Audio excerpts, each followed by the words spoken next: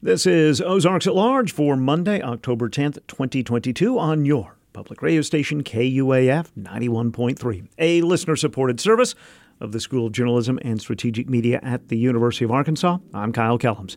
We begin a new week of shows with some conclusions. We'll finish up a story we started in the summer with the two makers in residence at the Scott family Amazeum. We visited with them the day they started their work, and now their exhibits are just about ready to go to the museum floor. And we'll revisit a prior center profile with Randy Dixon from earlier this year about the Buffalo River. 50th anniversary observations for the Buffalo River becoming a national river concluded this weekend. The University of Arkansas Music Department begins a busy week tonight with the University Symphony and the Faulkner Performing Arts Center with a spotlight on new U of A cello professor Dr. Peko Singer. Works included in tonight's concert, beginning at 7:30, include compositions from Tchaikovsky, Beethoven, and UA Symphony conductor Dr. Robert Mueller. Later this week, the UA Schola Cantorum performs choral works by Florence Price. That's Thursday night in the Faulkner Performing Arts Center. And there will be a signature jazz series event dedicated to the music of Mary Lou Williams. That's Friday night in the Global Campus Black Box Theater in downtown Fayetteville. Details for all the concerts at music.uark.edu. Let's start our show today by going into the workshop at the Amazeum in Bentonville.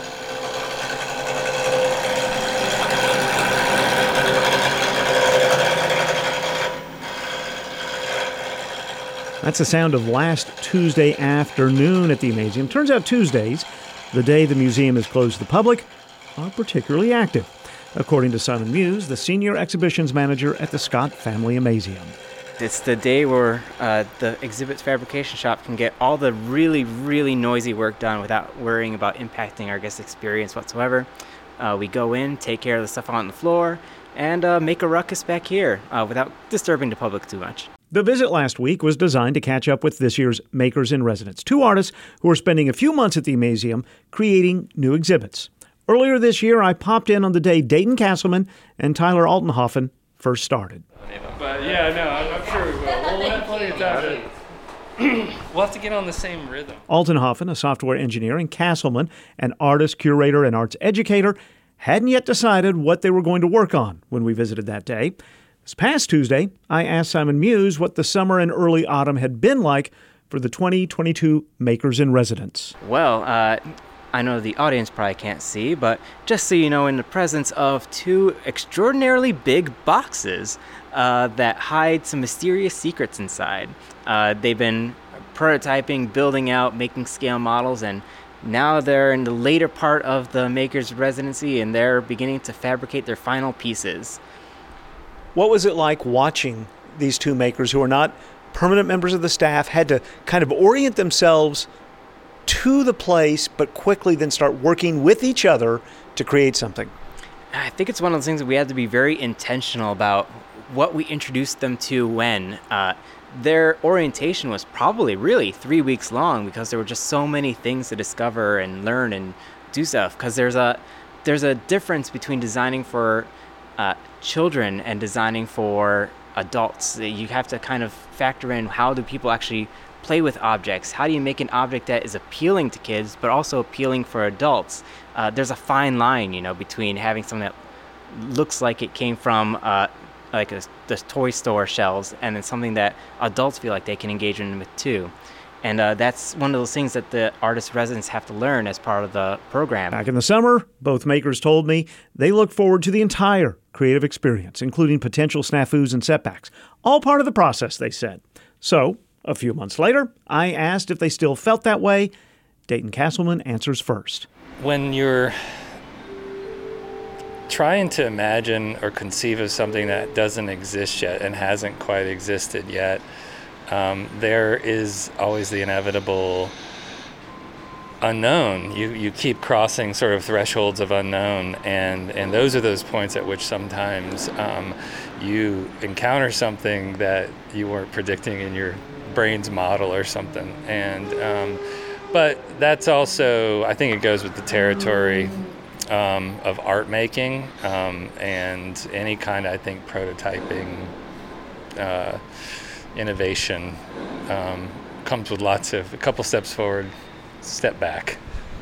What's a hiccup that, sticks with you toward the end of this process? I've had lots and lots of big bangs and kind of semi-crashes going on. In my exhibit, I have lots of big motors moving, 100-ish pounds of weight around at high speeds. And I think those have been like the most eventful ones, where people come running into the room and say, what was that? Is everything okay in here? Does everyone still have all their limbs? So there's been a lot of learnings from that, and just how to keep everything safe, how to make sure things have like appropriate stops. Those have definitely been the most eventful ones, though, is the large motors moving big things around.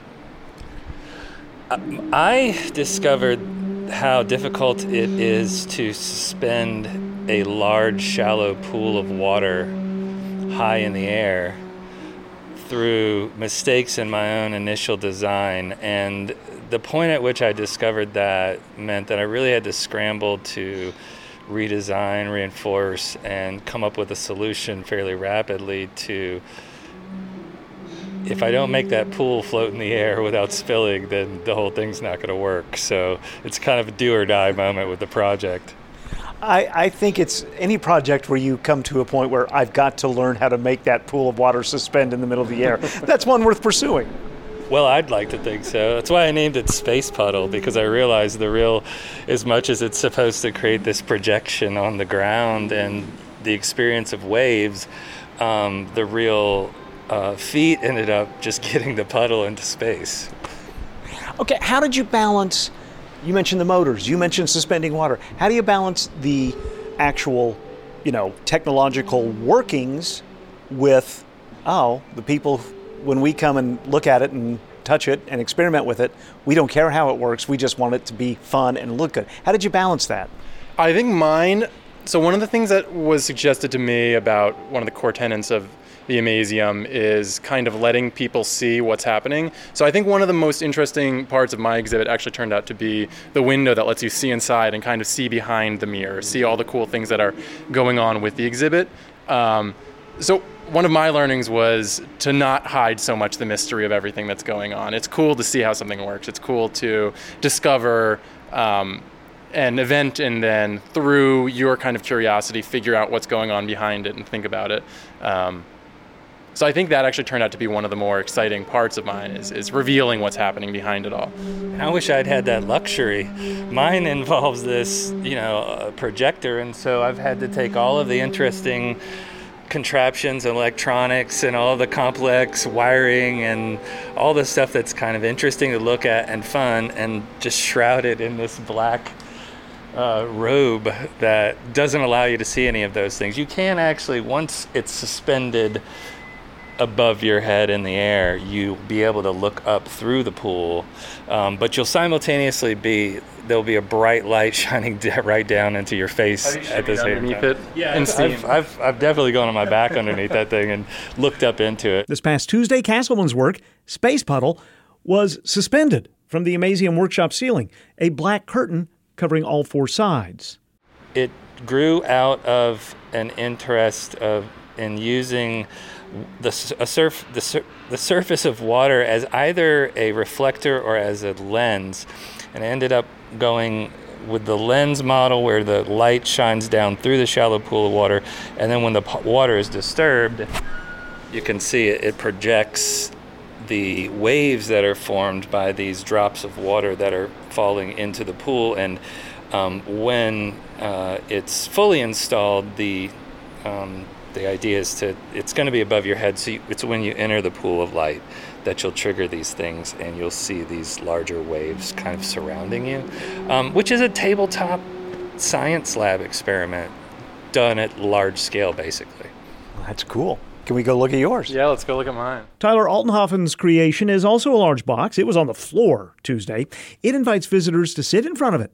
He calls it Magic Mirror. Mine is a large, plain-looking mirror that is kind of mounted on a giant box. And initially when you walk up to it, it just appears to be a mirror reflecting you. But then when you enter the right position, it applies overlays to your face using a monitor that's actually behind the mirror, which turns out to be a two-way mirror. And it gives you Snapchat filters with elemental things on it. So you get like the eyebrows that look like electricity or a big bushy beard made out of leaves.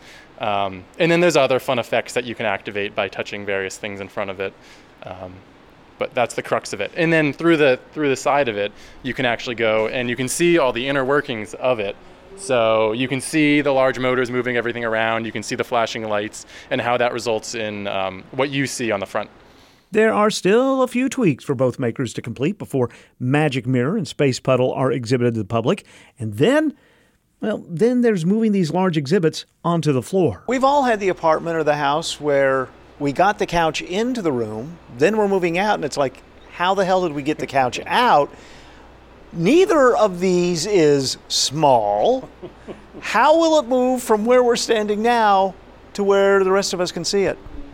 Mine breaks down into about a 16-inch tall stack and rolls away on a pallet. It all comes apart and collapses. Yeah, I discovered that after I kind of put everything together. I went, where is this going to be going? Who's moving this? But luckily, Amazon had some very reasonably priced adjustable caster wheels. So the whole thing lifts up with just a foot press and goes onto caster wheels. And one or two people can move it around after that without too much difficulty. Will you take something away from these months of here that will stay with you? Yeah, I think the biggest takeaway for me has been kind of designing for a different audience than I'm traditionally used to working with. So seeing how children interact with exhibits is just a huge part of designing these things, seeing what gets people interested. And I think, the biggest takeaway for me was this just window that lets you see everything, and seeing who gets excited about this and what they kind of want to learn about, I think is my biggest takeaway.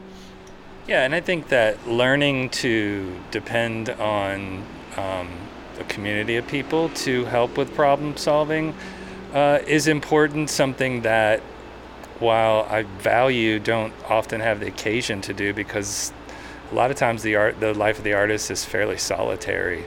And so, but this is making in community. It reminded me very much of in a college setting, where you do have support staff and other students, and everyone sort of shares knowledge and ideas, and you just look over people's shoulders while they're doing stuff and pick up things. Yeah, it's nice. Both pieces, Space Puddle and Magic Mirror, will be on the Amazeum floor for public inspection beginning October 22nd. This is Ozarks at Large. Support for KUAF comes from the Walmart Museum, open Monday through Saturday, 10 to 8, and noon to 6 on Sunday on the square in Bentonville. WalmartMuseum.com for more information. When caring for a seriously ill loved one, the journey shouldn't be taken alone. Circle of Life Hospice can help. Services are covered by Medicare, Medicaid, and private insurance.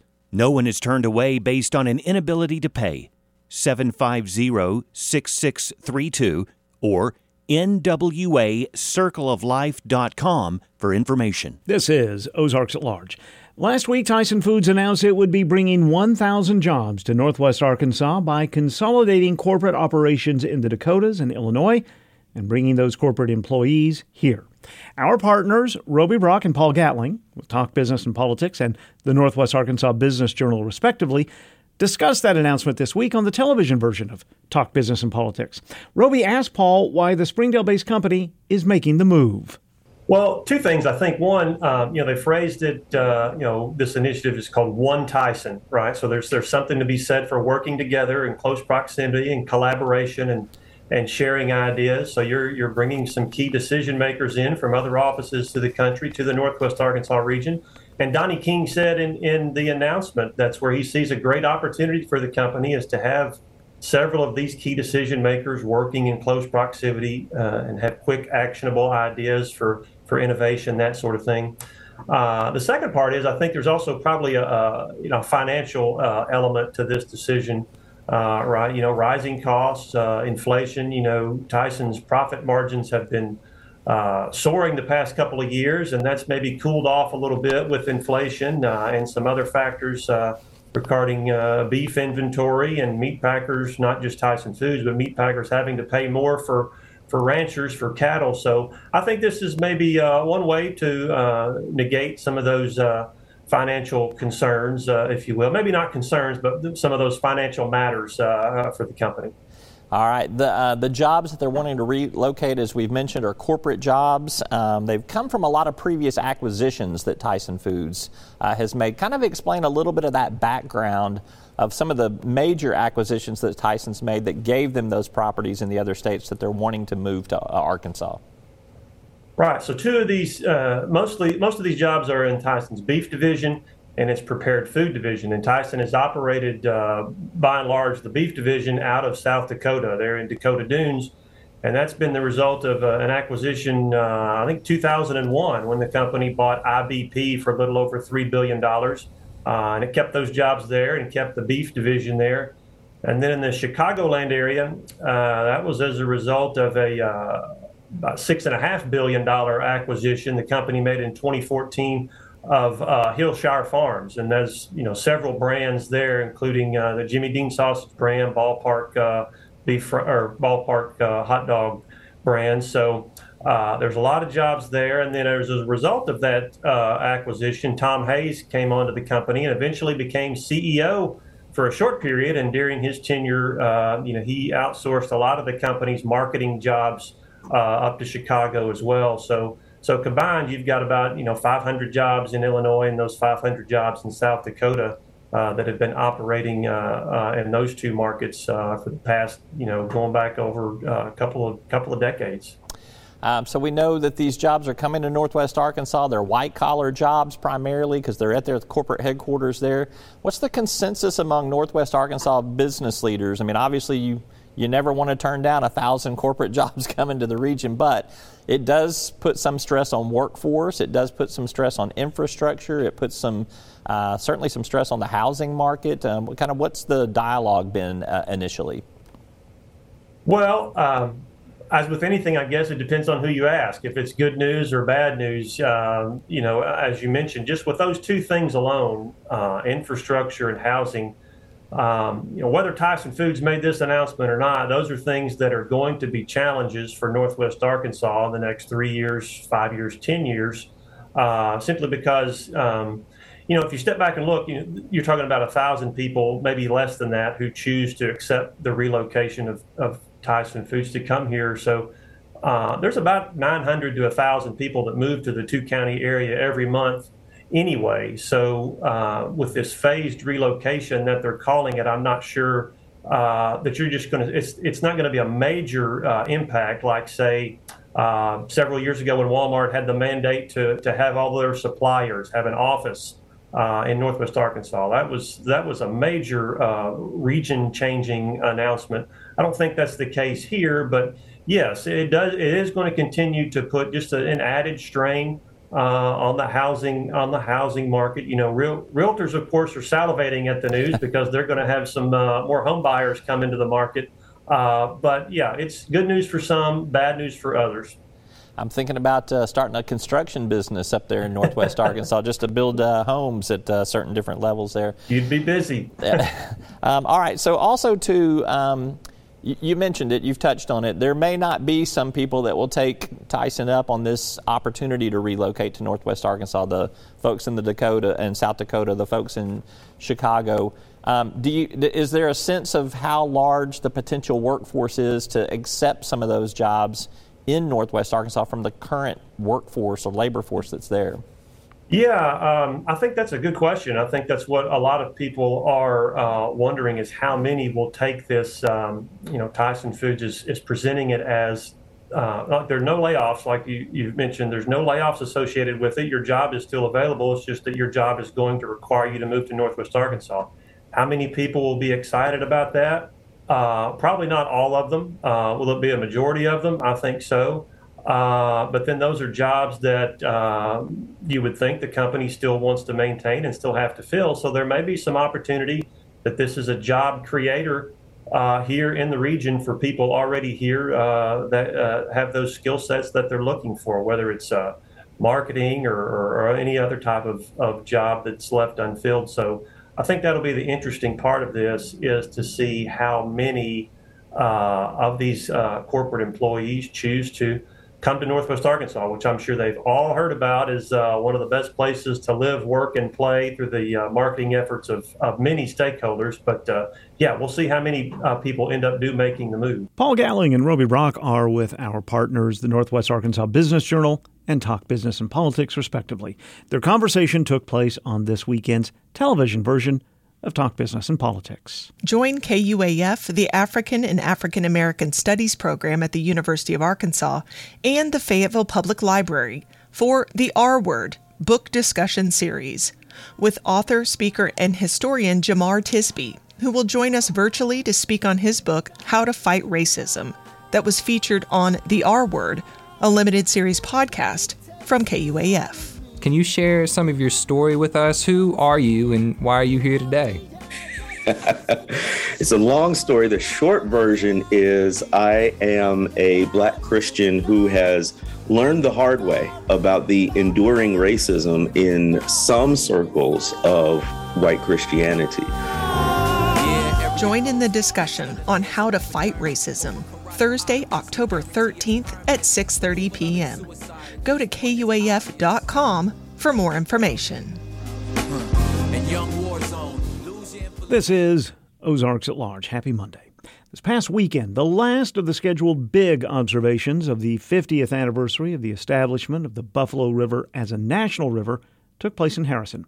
With the conclusion of the celebration, we thought this would be a fitting time to listen again to our prior center profile about the preservation of the buffalo that first aired this spring on Ozarks at Large. There's nobody going to be more interested in the Ozarks than we are. And this was the attitude that we had in the beginning.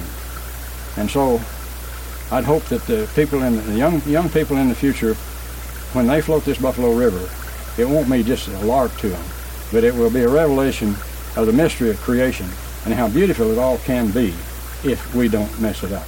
We're going to tell you who that is. You might already know if you've lived here a while. First, I'm going to tell you who is sitting across the desk from me in the Anthony and Susan Hoy News Studio. It's Randy Dixon with the David and Barbara Pryor Center for Arkansas Oral and Visual History.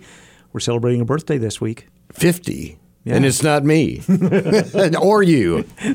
No, those are in the rearview mirror, I'm afraid. Well, yeah. No, it's the 50th anniversary of the Buffalo River becoming the first national river in America. And there is a name that is synonymous with that designation. Several, but one that around here we think of first. Dr. Neil Compton. Yeah.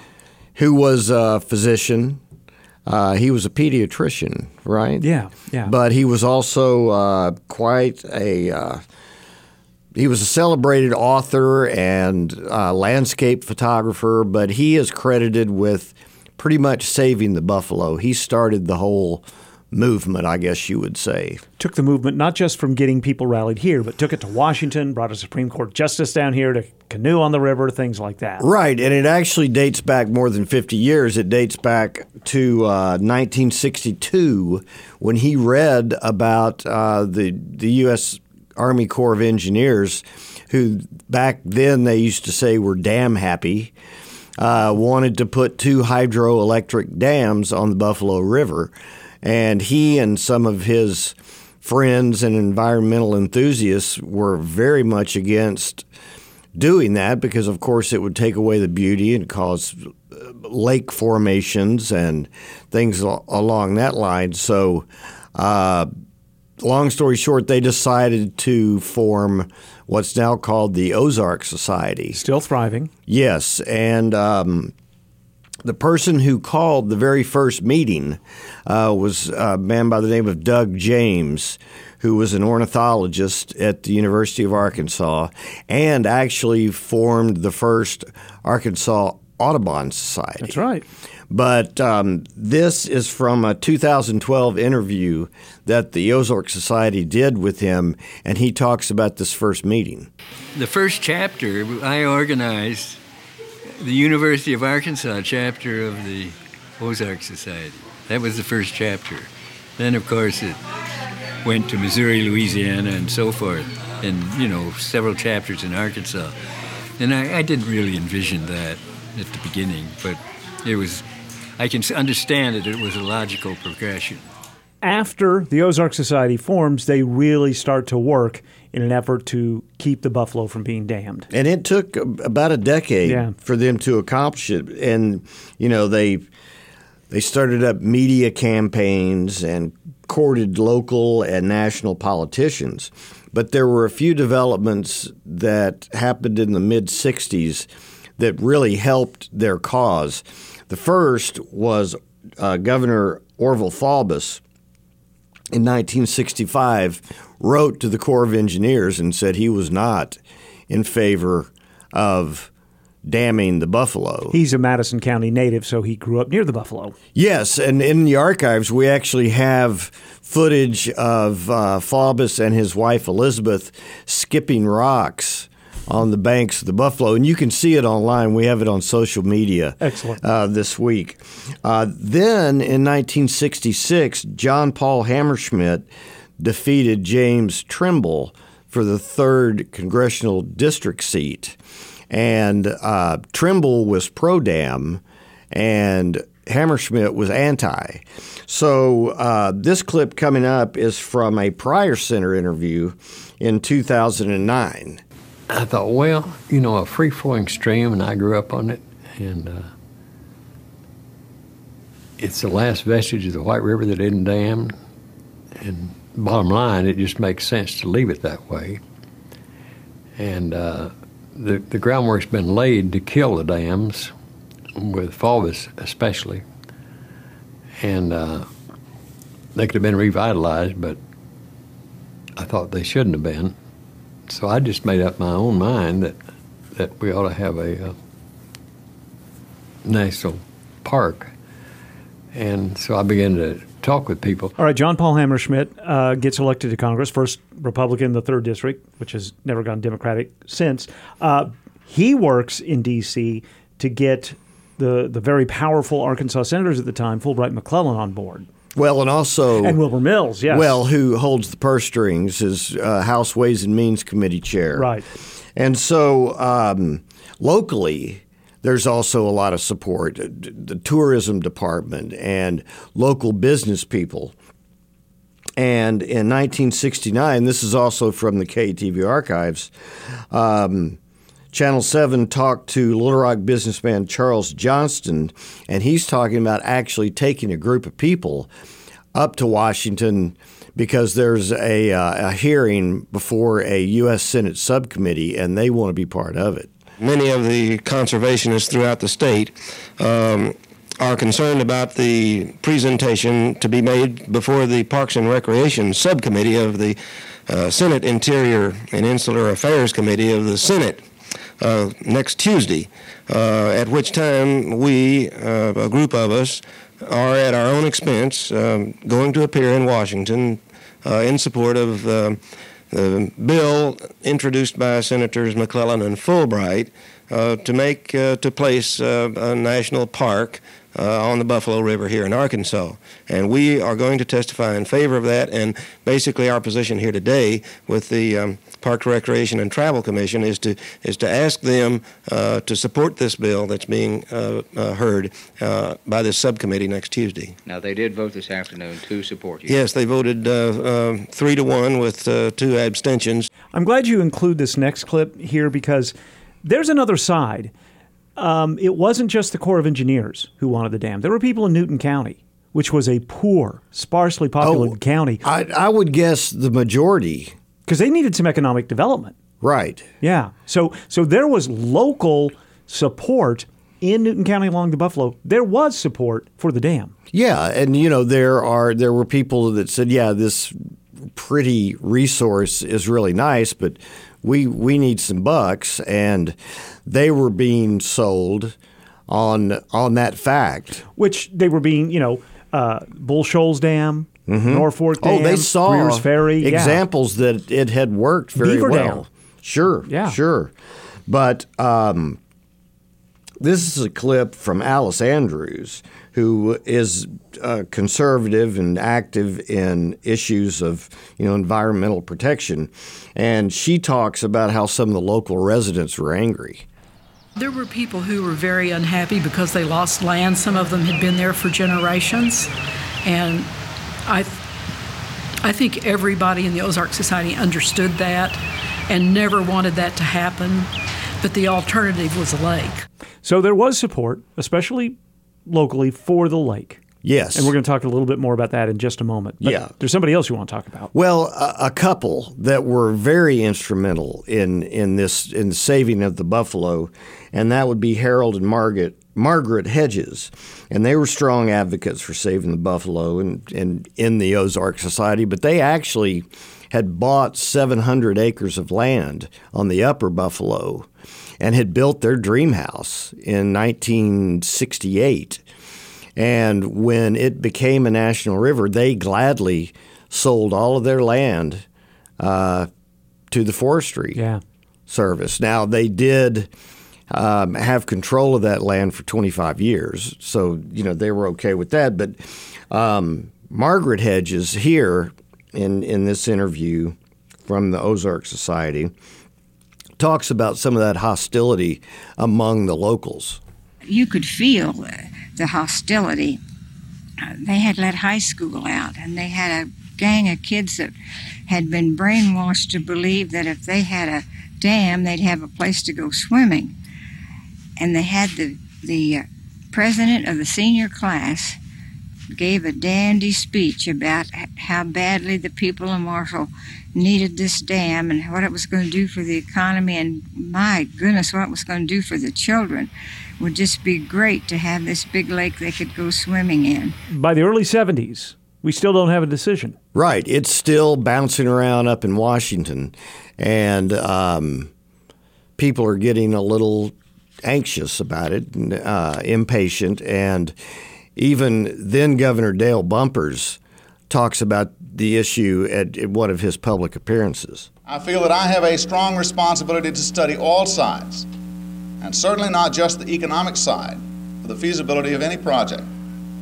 I have stated this, perhaps not to as large an audience of this. I've stated this in the past, but I'd like to reiterate it.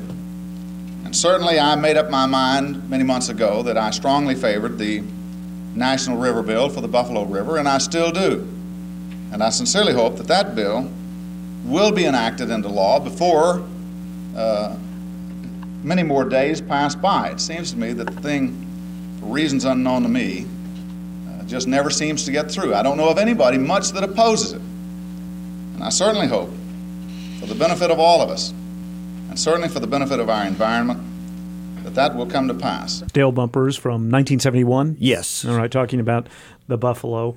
Let's go full circle now back to Dr. Neil Compton. Right, and this is that 1992 interview, and I love this. He sort of just sums up in about 45 seconds how this whole saving of the buffalo came about. We never did meet with anybody who has been over here and seen this marvelous scenery that wasn't thrilled at the outcome. Of course, in the beginning, we had no idea that we'd be victorious. It was almost impossible. The Corps of Engineers were such a powerful organization that we knew we couldn't beat them. We didn't know just how it would turn out, but political events conspired to be in our favor. In other words, our big dam building congressman was defeated by John Paul Hammersmith, who came out for the bill. Senator Fulbright was for the bill. All the other Arkansas legislators fell in with it, and the bill was passed and signed for a national park or a national river on the Buffalo in 1972 by President Nixon. You can see how this effort worked. I mean, the Buffalo River is one of the most beautiful places on the planet. It's still there, and that's wonderful. Oh, and I remember as a kid... field trips? Well, no, my father used to take my brother and I there, and this was before it was a national river. And I have a photograph holding a tiny little fish, but I was about 5 or 6, and it was the first fish I'd ever caught, and I caught it on the Buffalo River. I think I had 6 or 7 straight years of school where our field trip, back then you took field trips, in April or May, we would spend the morning at Dog Patch, and then we would spend the afternoon along the Buffalo River. Oh, you had it lucky. See, we couldn't come up from Little Rock. It was too long of a drive. Yeah, but you had all sorts of things. You had a zoo or something. We didn't have the buffalo and Dog Patch. Shoot. I'd have traded that for anything in Little Rock. We knew what we had. We liked it. Yeah. So that's one legacy. There's the Peel Compton Foundation in Bentonville. It's kind of another legacy. Well, yeah. And, it's a nonprofit. It's in Bentonville. And it has the original Compton home. It's beautiful. I've been up there a few times. And their mission actually says that they connect the community through nature, education, recreation, and preservation. And, because of their obvious connection with Neil Compton, they're celebrating this 50th anniversary of the Buffalo River with all kinds of things going on at Peel Compton. And so I got on the phone with their director of development, Jennifer Martinez Belt, and she told me a few things about what's coming up this month. The Compton Gardens and Arboretum is actually the home of late Dr. Neil Compton, and he was known as the man who saved the buffalo. So with celebrating the 50th anniversary of the Buffalo River, Compton Gardens is doing quite a bit to celebrate and recognize this huge achievement for our state. So what are some of the things you're doing? So along our greenway, we have our local artist, Brandon Bullitt, putting together what we're calling Buffalo River Float. And it's really a commemorative mural on part of the Razorback Greenway right outside of Compton Gardens. And it's really inspired by all the natural elements that you'd find along the Buffalo River. So if you don't get a chance to make it to the Buffalo River in March, come and visit the mural. The man behind saving the river, Dr. Neil Compton, right outside of his late family home. You're able to see this awesome mural. We're also having a documentary screening on Saturday, March 19th, First River on How Arkansas Saved a National Treasure. This is a new premiere viewing of, what happened in 1972, and we just can't wait to share that with the community. We'll have local native tree and plant programming on March 5th and 12th, and then our famous native tree and plant sale, which everyone loves. You can get a variety of trees and plants March 28th through April 1st. So lots of programming, Randy, lots of fun. I just can't wait to get everyone out to Compton Gardens. All right. Any final thoughts about this, noting this anniversary? Well, I found this interview from 2012 with Hubert Ferguson, who was very involved with the Ozarks Society. And he sort of talks about the importance of conservation. Conservationists don't worship the earth, but we do treasure it and work for it, towards it, preservation and conservation. And only through education are we going to get it done. All right, the 50th anniversary, which has just taken place of the official certification of the Buffalo National River. That's right. I can't wait to get back over there. It's a beautiful country. But could we close out with one little thing? I found it's a gem, too. It's wonderful. It's actually Dr. Neil Compton. This is in 1992. It was shot on film on the banks of the Buffalo River, and he sits and he just sings a little folk song. All right. We're going to listen to that. Randy Dixon was with the David and Barbara Pryor Center for Arkansas Oral Visual History. Put Pryor Center into a search engine. You'll find all of this and much more. Randy, thank you. See you next week. There was an old man at the foot of the hill. If he ain't moved away, he's a-living there still. Sing hi, diddle-I, diddle-I-fi, diddle-I, diddle-I day. Oh, the devil, he come to his house one day, and he said, one of your family I'm a-gonna take away. Sing hi, diddle-I, diddle-I-fi, diddle-I, diddle-I day. Take her on with the joy of my heart, and hope by golly that you never part. Sing hi, diddle-I, diddle-I-fi, diddle-I, diddle-I day. So the devil put the old woman in a sack, and the old man said, don't you bring her back. Sing hi, diddle-I, diddle-I-fi, diddle-I, diddle-I day. When he got her down the gates of hell, he said, punch up the fire, boys, we'll scorch her well. Sing hi, diddle-I, diddle-I-fi, diddle-I, diddle-I day. Another little devil went a-dragging the chain. She went up with a hatchet and splits out his brain. Sing hi, diddle-I, diddle-I-fi, diddle-I, diddle-I day. That Pryor Center profile with Randy Dixon first aired this spring on Ozarks at Large. Kartik Balachandran, an associate professor of biomedical engineering at the University of Arkansas, says microphysiological systems, or organs on chips, are revolutionizing the study of human health and disease. Organ-on-chip systems are an upgrade from your regular two-dimensional cell culture systems that are quite commonly used by medical research. And what it does is it tries to recapitulate the three-dimensionality, the different cell types, all the different matrix proteins and other components that exist in organs to try and create a more complex model that one can use on the laboratory bench. These microphysiological systems mirror the heart valve, nasal airway passage, and the blood-brain barrier, allowing researchers to test directly on human tissue and cells without endangering people. You can hear more in the latest edition of Short Talks from the Hill, a research podcast of the University of Arkansas. Listen at KUAF.com, arkansasresearch.uark.edu, or wherever you get your podcasts.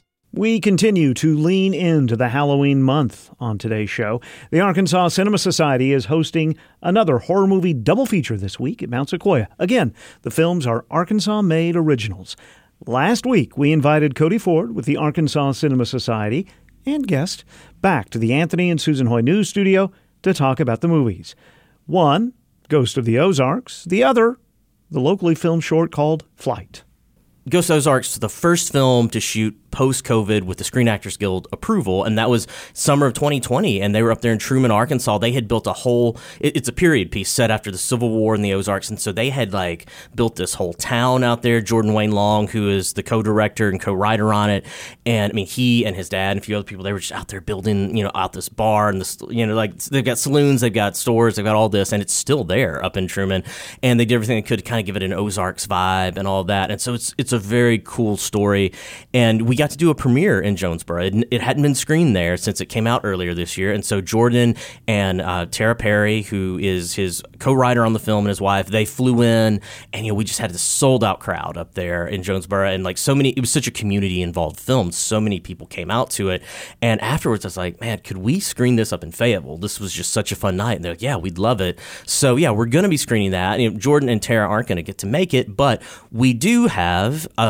filmmaker from right up here in Fayetteville, Tyler Horn, who's coming, and I got to see Tyler's short film Flight back during the Rogers Film Festival, and I was really impressed with it. I thought it was just a great take on a ghost story, and so very excited to have Tyler being a part of this. Well, Tyler is actually a part of our conversation right now. Tyler, welcome. Hi, thanks for having me. All right, let's talk about Flight. It's a short film. Yes. How did it come together?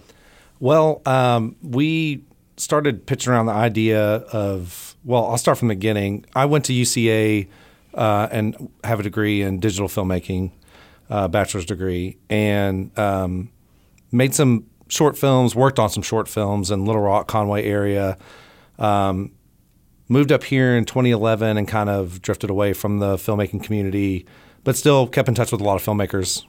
Would go down to Little Rock and hang out with them, and we would always talk about, when are we going to shoot another movie? When are we going to get together again? And it always came down to, well, who's got the script? Where's the script? You have to have the script, yes. And so I finally got to the point where I was just like, you know what? I'm going to write the script. Wrote it at the beginning of 2020, and then started looking for locations. We needed a basement. By the way, everyone was in. I called everyone. We got the band back together. Everyone was like, yes, whatever I can do to help. I know some actors. My twin brother's in it. He's an actor.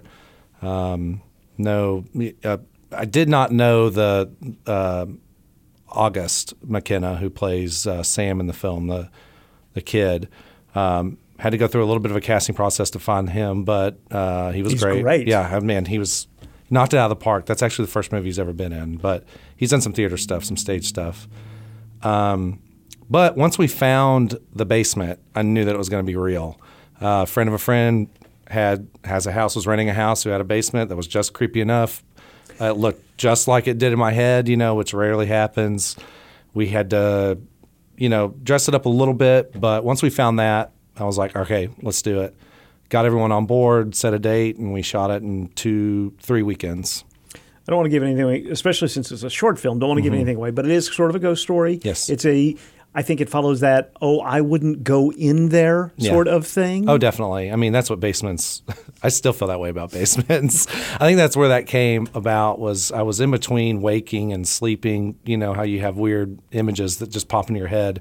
And I just had the image that's the poster of a kid at the top of the stairs silhouetted, and there's something ominous going down, you know, in the basement. What did you use to shoot it? Because it's a beautiful film. Thanks. Actually, that was a main factor into speeding along the process of it.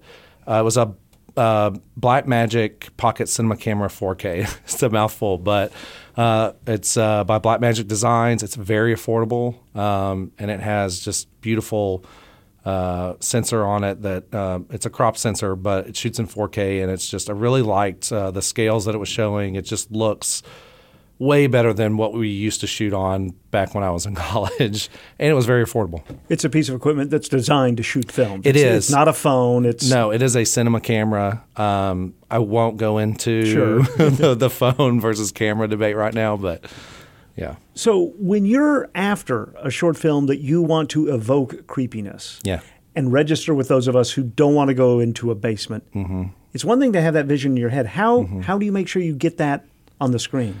Man, that's the toughest thing about being a filmmaker is putting what's in your head onto screen and making sure that, or trying to at least evoke the same emotion in an audience member.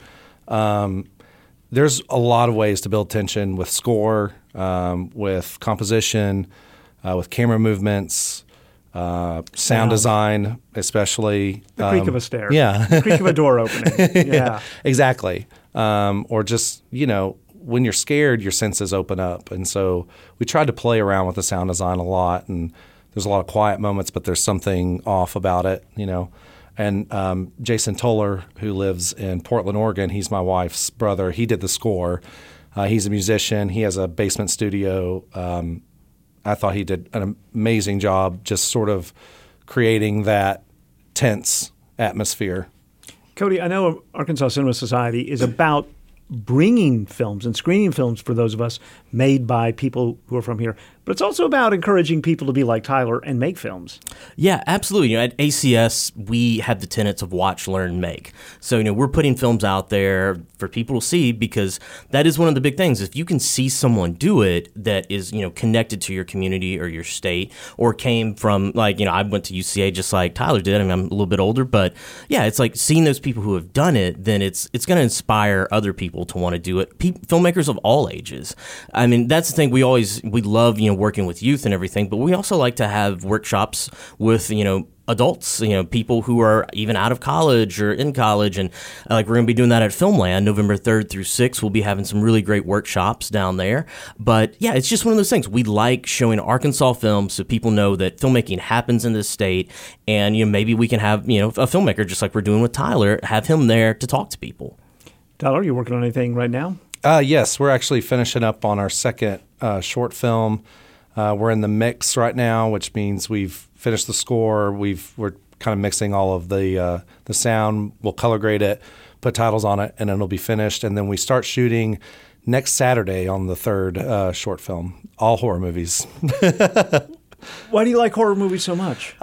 You know, there's something about horror movies that you can get away with. The suspension of disbelief, I feel like, in audiences is much higher with horror films.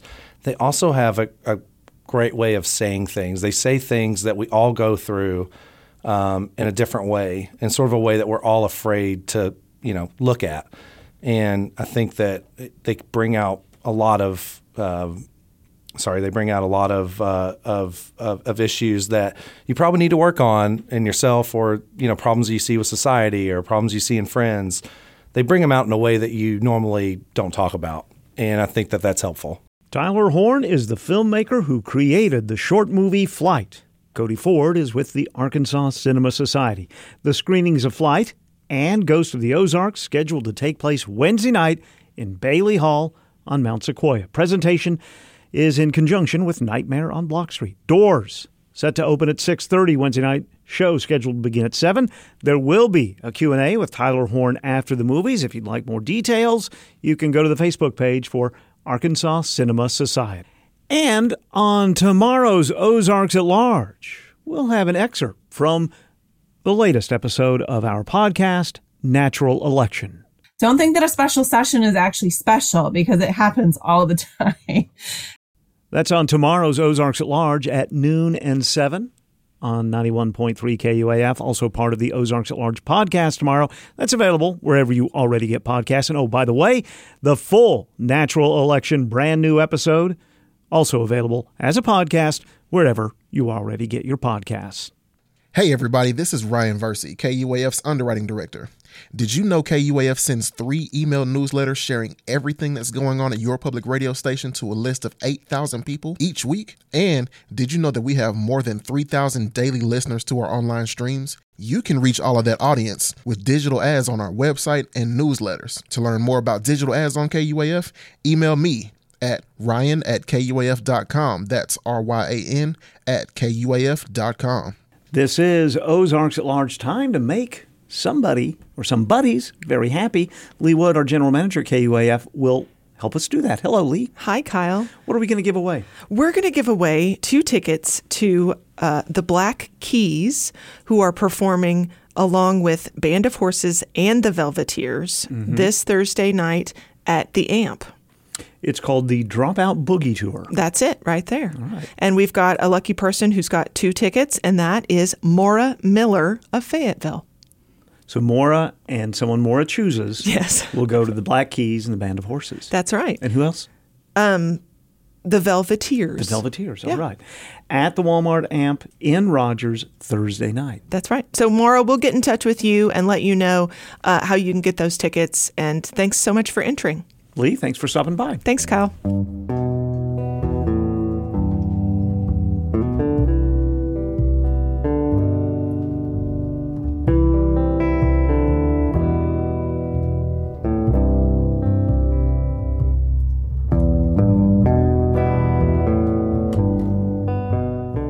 The Bella Vista Public Library is getting into the Halloween spirit with both adults and children in mind this fall.